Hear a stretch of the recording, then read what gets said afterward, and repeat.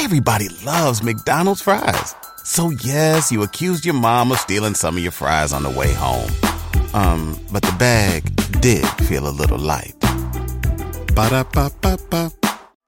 Everyone deserves a chance in the driver's seat. For GM and Revolt, that means leading the way on the road to an all-electric future and envisioning a world with zero crashes, zero tailpipe emissions, and zero congestion.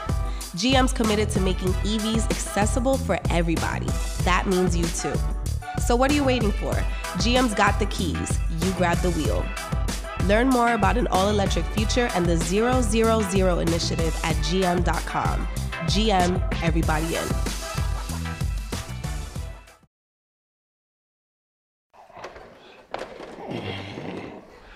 Yo, this Decatur finest, Wicked from Ghetto Mafia. I just jumped off the porch with Dirty Glove Bastard. Chill.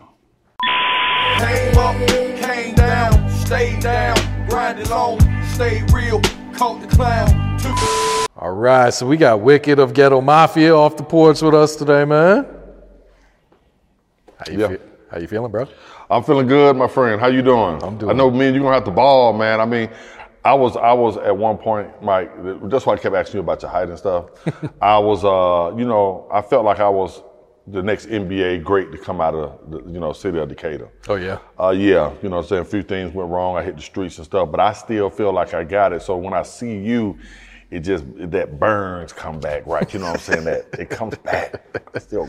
We're about to bring a hoop back here too, man. So next time you come, we gonna have to play some horse or something, man. Mike, me and you both gonna be in here, back hurting and everything. Yeah, like that. No lie, man. Yeah, man. Yep. Yes, sir.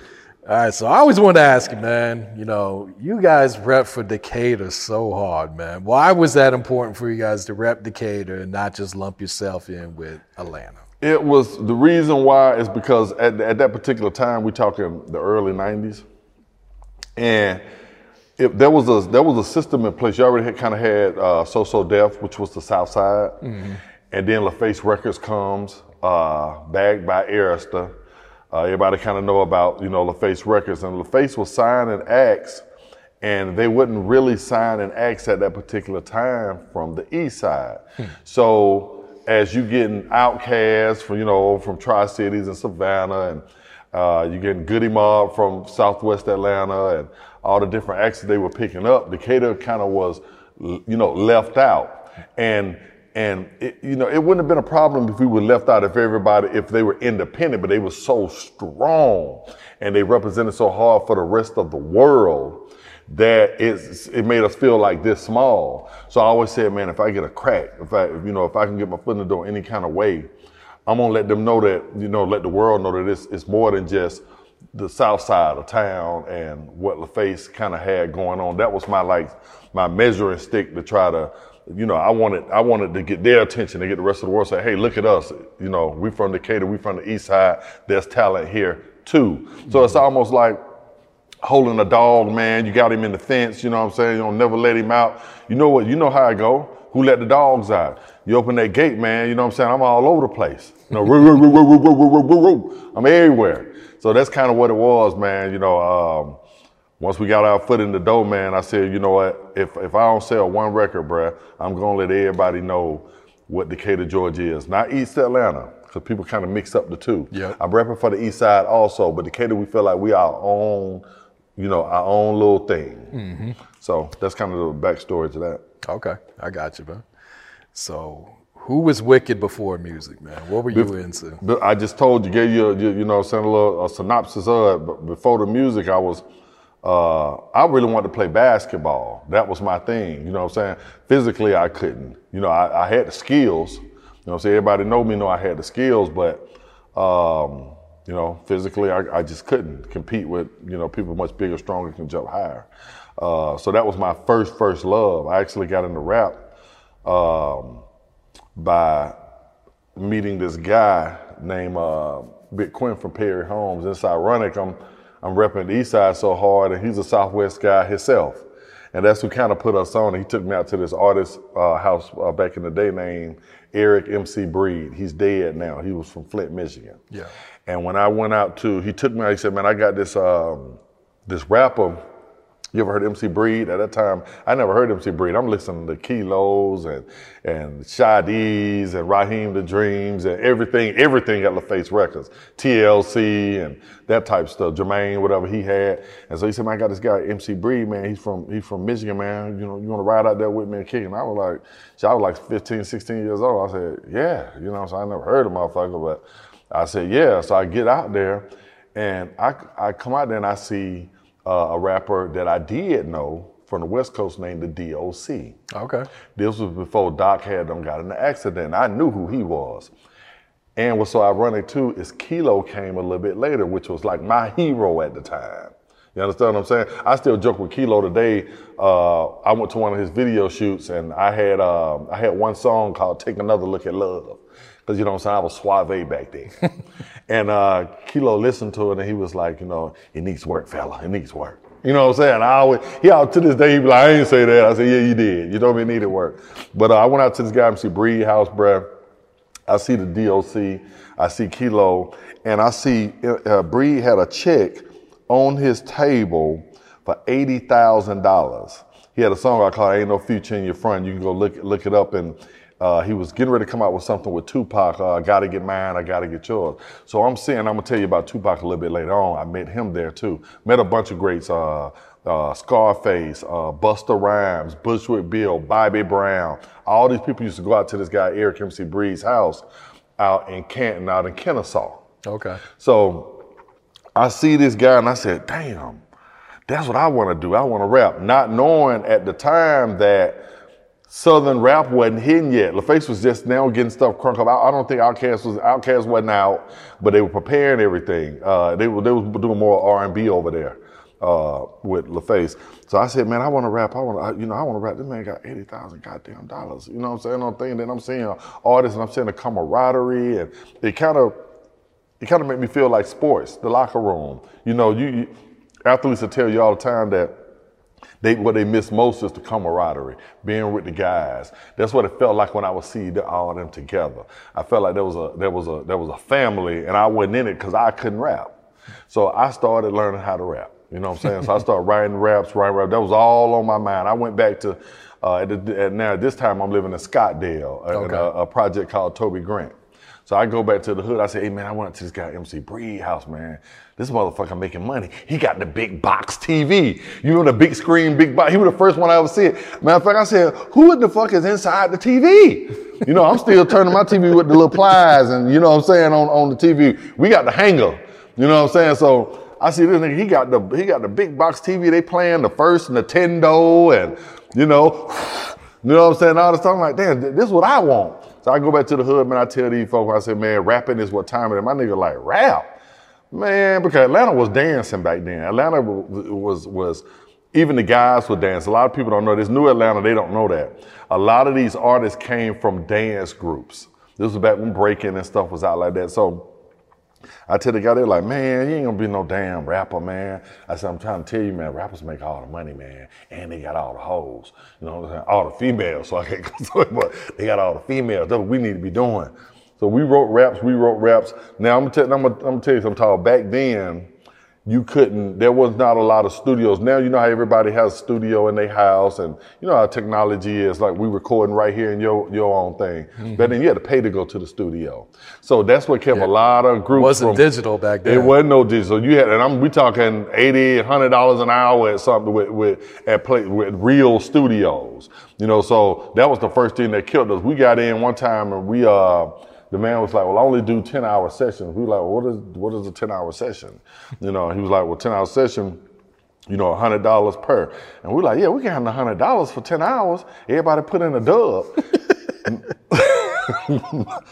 No, he meant $100 per hour. You understand what I'm saying? That was a grand.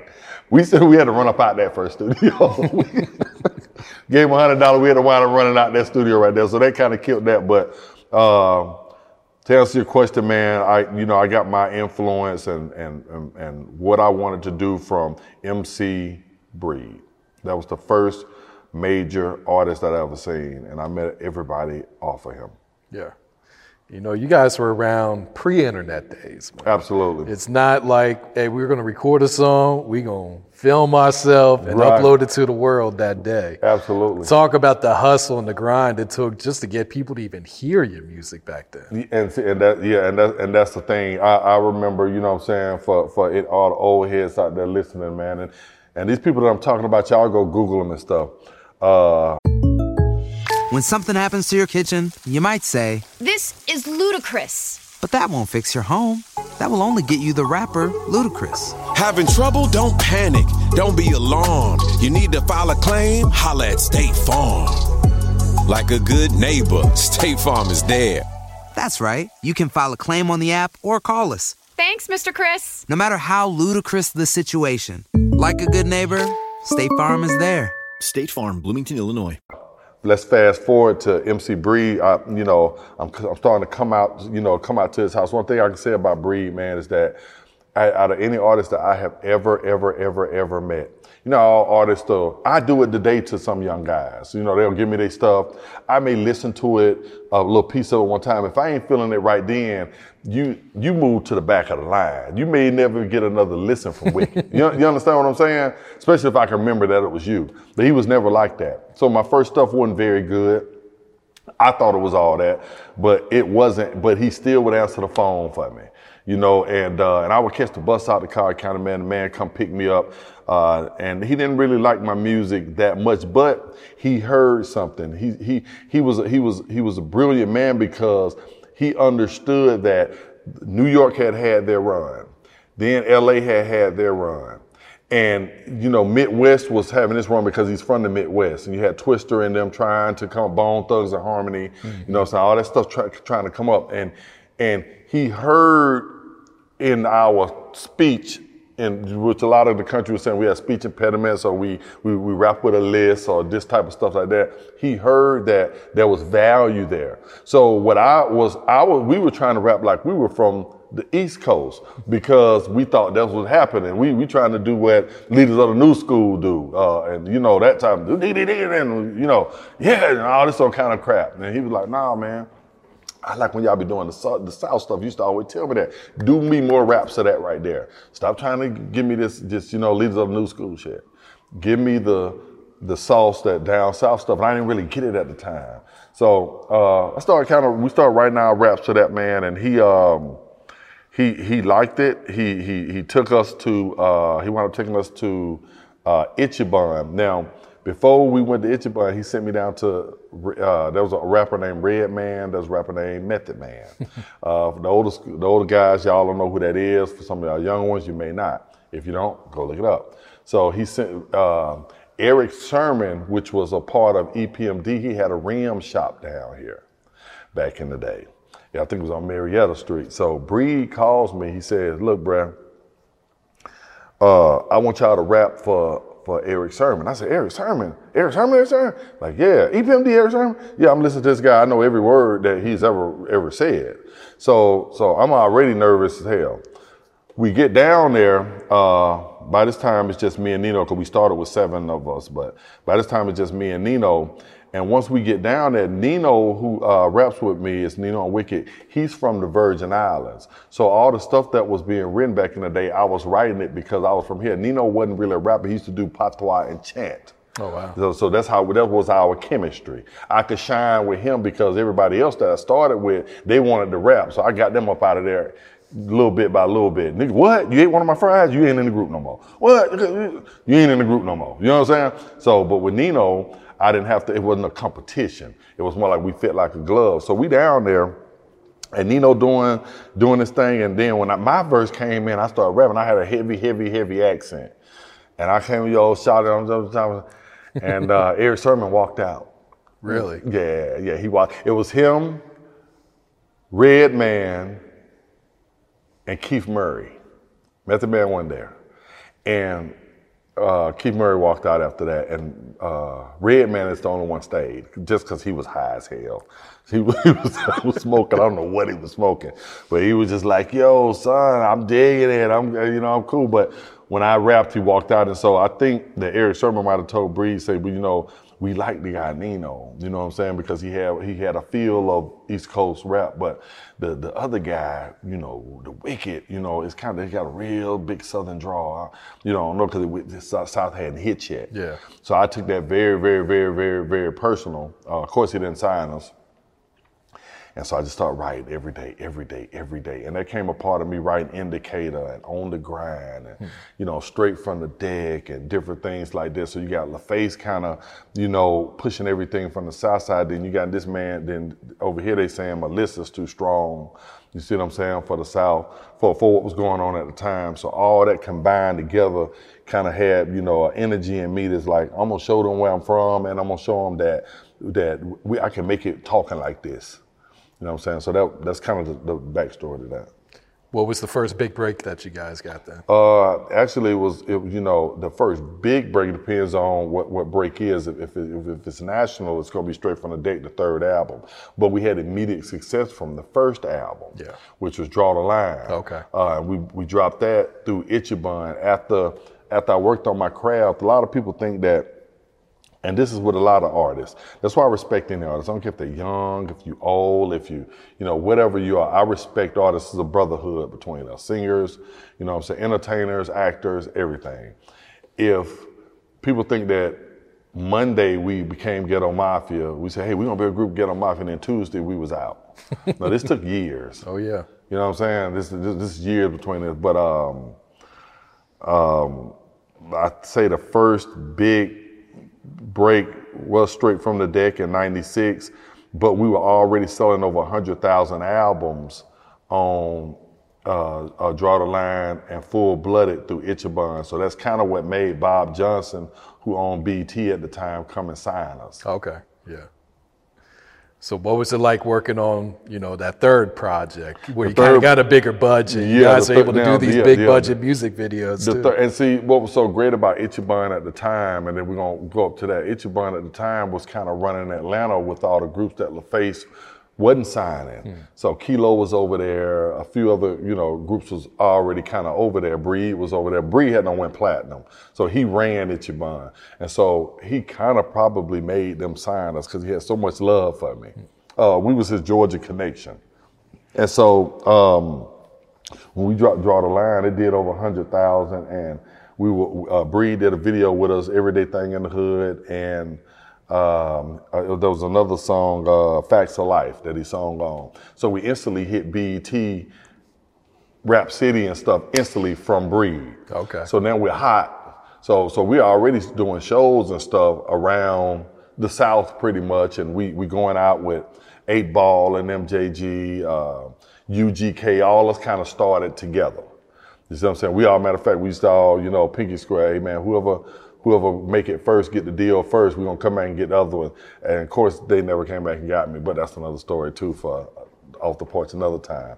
But anyway, man, Straight from the Deck, it was like night and day, because even though, you know, we were selling, we were hot, we couldn't feel it, you know, and people was ripping us off for shows and stuff because we still in the hood, you know what I'm saying? The label getting all the damn money, you know, from that. We didn't get in control of our music until Straight from the Deck. We kind of learned very, very, very, very fast from those 2 albums. But when we got Straight from the Deck, we got a budget. They flew down here the next day. They cut us over $250,000 in my hand. I had it right there.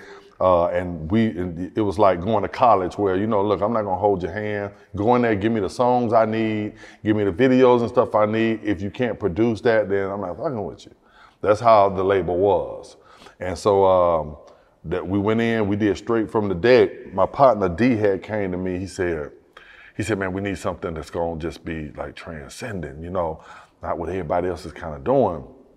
So we recording the album, we still ain't had that hit yet. D came to me with this track, and it was an Al Green track for the Good Times. But the track, it didn't sound like, you know how a lot of people are sampling, and all they'll do is they'll take the whole song and sample it, just loop and then put a little drum up under it. It wasn't that. This guy Boney E had actually recreated every single instrument in the record. He was brilliant. He played in a band. So Boney E played every single thing over in that track by ear and put his own touch on it. And so when D gave me that track, he said, man, you got to rap to this track. I held that track for about a month because everything that I kept putting on the track, I'm trying to rap regular. I came up in there and I'm trying to, and it was either too fast or it was too slow or it didn't fit like a glove. And everything I did, I always wanted to fit like a glove. So I took pride in what I was doing. And so the day he said, D called me, he said, Brad, that track, I'm going in the studio tomorrow. You need to be ready to drop something. You know what I'm saying?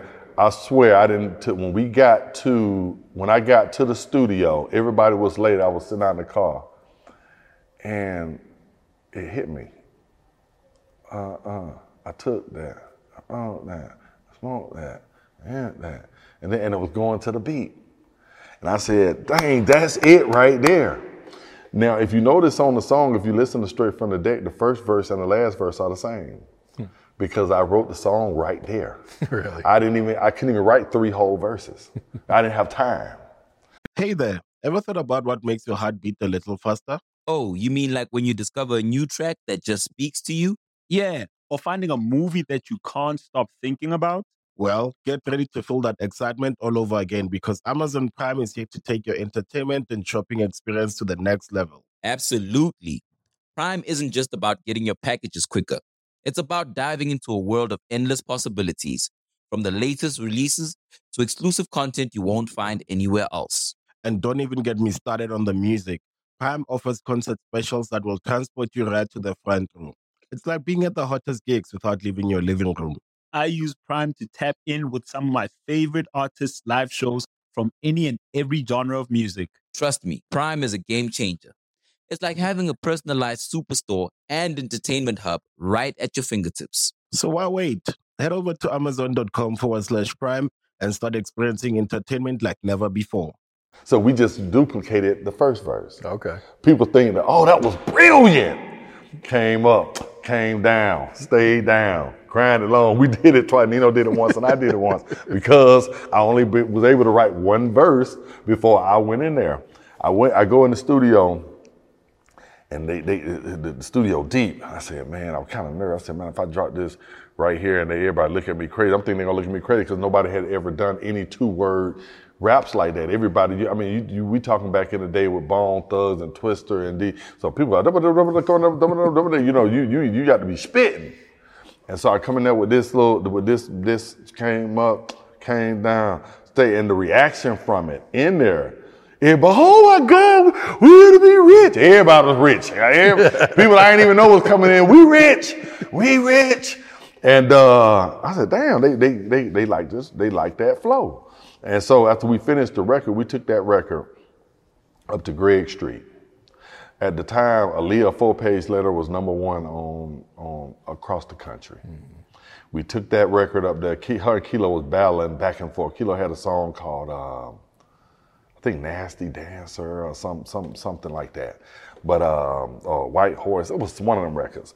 But we took that record up there and Greg Street played that record. And 10 minutes later, he was still on air, he called us. He said, the whole switchboard is lit up. No, everybody keeps saying that record that just went off. What's that? He said it's all everybody was talking about. The record stayed number 1, in the top 10, but number 1 on V103 for 16 weeks. Wow. Think how long that is. 3 months. 3 months. And he said, man, y'all got something. And man, everybody tried to sign us to that song. Scarface came down. We was at 559, came in my dressing room, man, tried to bully me to sign in the contract. That record was huge. And we stayed independent with the record. We never sold it out to a major. Now Sony did the distribution on the record, but we kept everything on the record. And actually the record has stood the test of time.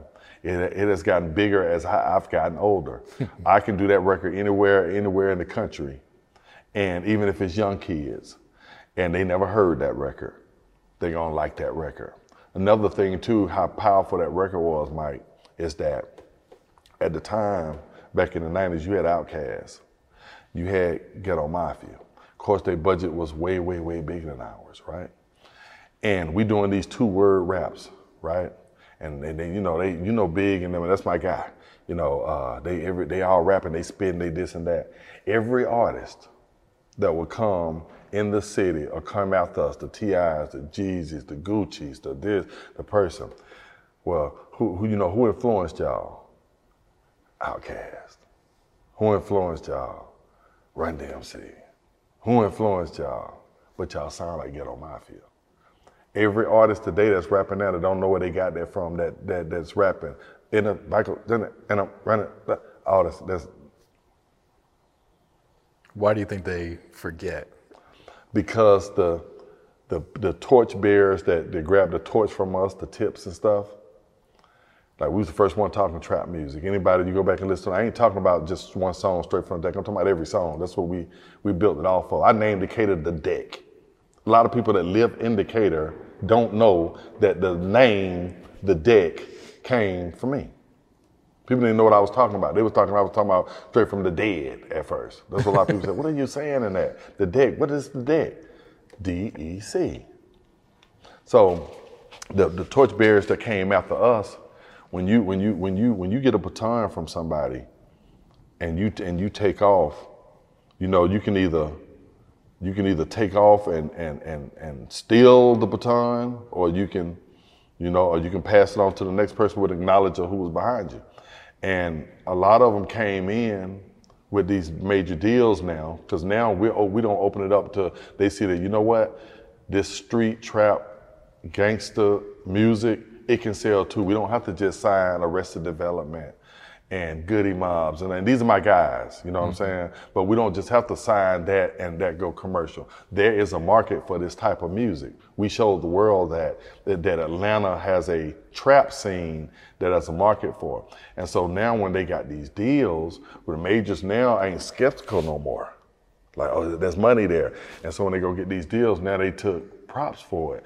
Well, I was the one, I was the trap king. We started this trap music. I started this. It could be, I could play 15 songs in a row right here on your show with me talking about trap this, trap this, trap this, trap. You know it, Mike. Mm-hmm. And you'll still have people that first started listening to music when Tip came out, or Jeezy or Gucci, and they'll argue you down to the T. They'll make an excuse for it. Well, yeah, he said that, but, it still ain't really trap music. I remember trapping late at the stove. Had no idea, what is trap music? You know what I'm saying? Just me and my niggas supplying fiends, broke as hell, chasing dreams. You know what I'm saying? What that ain't trap music. What is trap music? So the artists that they would see us out and they'll all give us props while we out in there in my face. But then when you put a mic in front of their face, they would all want to claim. A lot of them, they staple and they cornerstone to their whole persona was based off, I started this genre of music, which was trap music. And they had a lot of their fans fooled. A lot of people might think that, and this is with rap period, that whenever you started listening to music or started watching basketball or started watching football, that's when it started.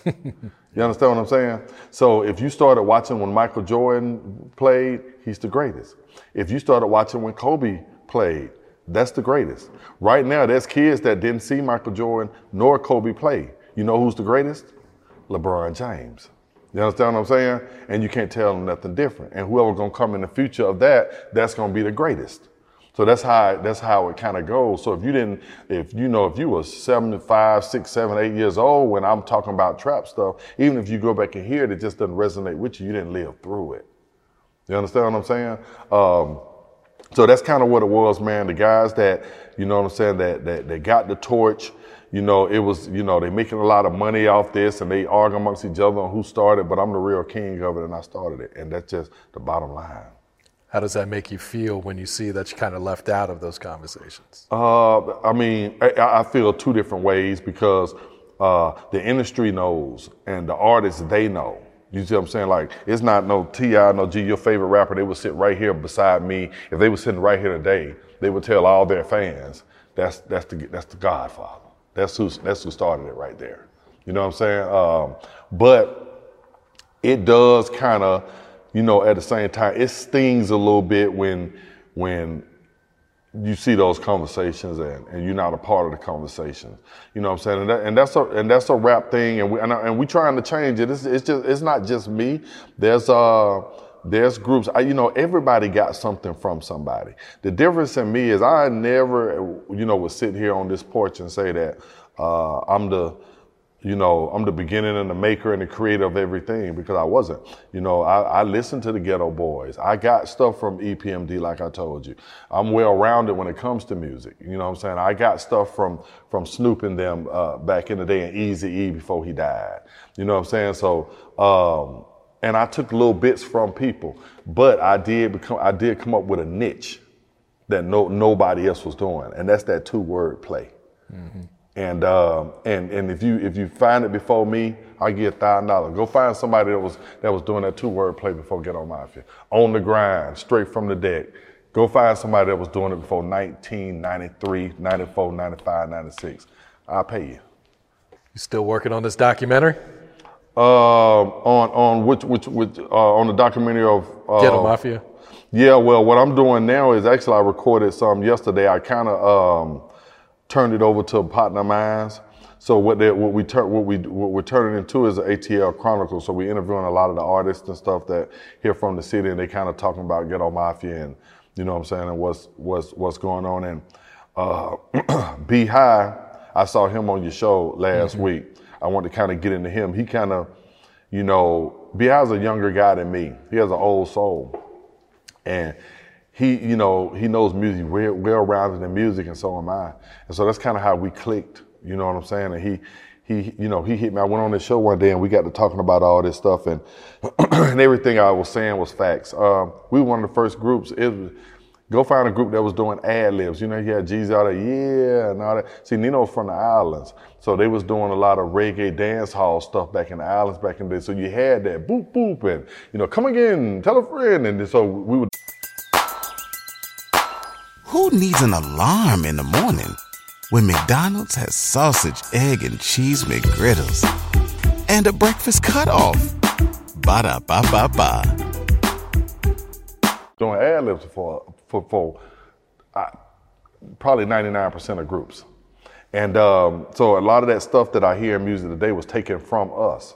They didn't take straight from the deck. They didn't take on the ground. That's too obvious. They take song number 9, song number 10. That's the song that they were biting from us and going and taking to the major label and say, hey, look what I did. Now you got the blueprint from Nino and Wicked. You know what I'm saying? And it's going to be people on here that know exactly who Nino and Wicked is, and they're going to check everybody that says anything other. You know, so all the CKT, they're going to check everybody. Decatur, Eastside, they already know it's set in stone now. But getting back to B High, man, he called me saying, we got to get out here, man. We got to tell your story, man, for people like Mike that maybe don't know. And I know you do, but there's people that don't around the country. You know what I'm saying? And he said, we got to get out here and tell your story, man. So he kind of, extended the olive branch to me. It was the best thing that don't happen to me in a long time. Started going on shows and stuff with him pretty much every week. We debating stuff now. It was supposed to be a one-time thing, and it don't turn into four months because obviously you see I can talk, and he can talk. Yeah. And so therefore we have that connection right there. So now we don't even have to talk about what me or this. We talking about anything that's going on in the world of this. So we don't kind of found a niche for that. But he was instrumental in getting the story out there and kind of silencing a lot of the critics, you know what I'm saying? Because one, the man is brilliant, you know what I'm saying? He's a professor. And when he spoke on a lot of stuff that I was saying, it kind of co-signed with a lot of his audience. I done been on shows, man, with folks that'll, they'll say, privately, yeah, I know everything. I'm your biggest fan, bro. I listen to everything. Everything you're saying is true. But then they'll get right on here a week later and with an artist and, well, who started trap music and be the main ones, and don't say a damn thing about me. You understand what I'm saying? Because a lot of people like to say stuff that they feel politically correct. Oh, well, I don't really want to say Wick. I may alienate this person, even though I know it's the truth. Well, I'm gonna tell the truth. I don't care. And any real artist, if you telling the truth about something, he has to respect that. I say, y'all on here taking up for Tip and Jeezy and Gucci and all these people. I'll get right in this camera and say, nigga, I started everything. I started, and then see them in the streets right there and eat with them. They ain't gonna say shit. because they real. Y'all the ones fake. If you know what I'm saying? And not you, but you understand what I'm saying? It's not them. They know. They were like, well, I never really said that, OG. I'm just whoop. Yeah. What's next for you, Wicked? What else are you working on? Next, man, right now, like I said, I have a podcast. It's called Wicked Truth. It's on Wicked Truth TV, one word. I'm kind of changing the game. I've seen what a lot of, that y'all successful people have done with the podcast game. You, the Beehives, a couple other ones. I never named y'all competitors, you know what I'm saying? Y'all competition. But I see y'all too, man. Y'all on top of your game, and I'm doing something similar to that, you know what I'm saying, with these type of interviews. But I've incorporated a few things that are my own niche. You know what I'm saying? I got a co-host, Stack. We kind of, infuse this what I'm doing right now, but with a little bit of, funny with it, a little bit of comedy, and not as much seriousness on, kind of get from the artist. We all kind of know what the artists are doing. If either we like the artist or we don't, and if we do like the artist, we know what they're doing pretty much. You know what I'm saying? As the fans that follow that particular artist. So I want to show them stuff that, did you know that this artist right here, he builds houses? Did you know that this artist right here that, he's a plumber on the side? Did you know that it's okay as an artist to work? That's another thing I want to get out to, some the young artists and even the old ones. Let me tell you something. A hustle is a hustle. I don't care how big you are in rap, entertainment, anything. Unless you like I say, LeBron James, made $300 million. But even Shaq still was a police. Even Shaq still went to work on that stuff. And a lot of them still work for themselves. There's nothing better than a man getting money, making that money make more money, and doing it with your hands yourself. So never ever be ashamed as an artist to work, no matter how much money you got. Real shit right there. Yeah. All right, Wicked, any last words, any shout outs before we wrap it up here today? Man, like I said, I'm gonna shout out, Beehive EJ over there, man, my team, man, little fella the Don, man, everybody over the Wicked Truth TV. Y'all come over to Wicked Truth TV, man, see what we got is different. It's nothing for none of the other podcasts to be, threatened by, because I ain't even in the same lane that you're in.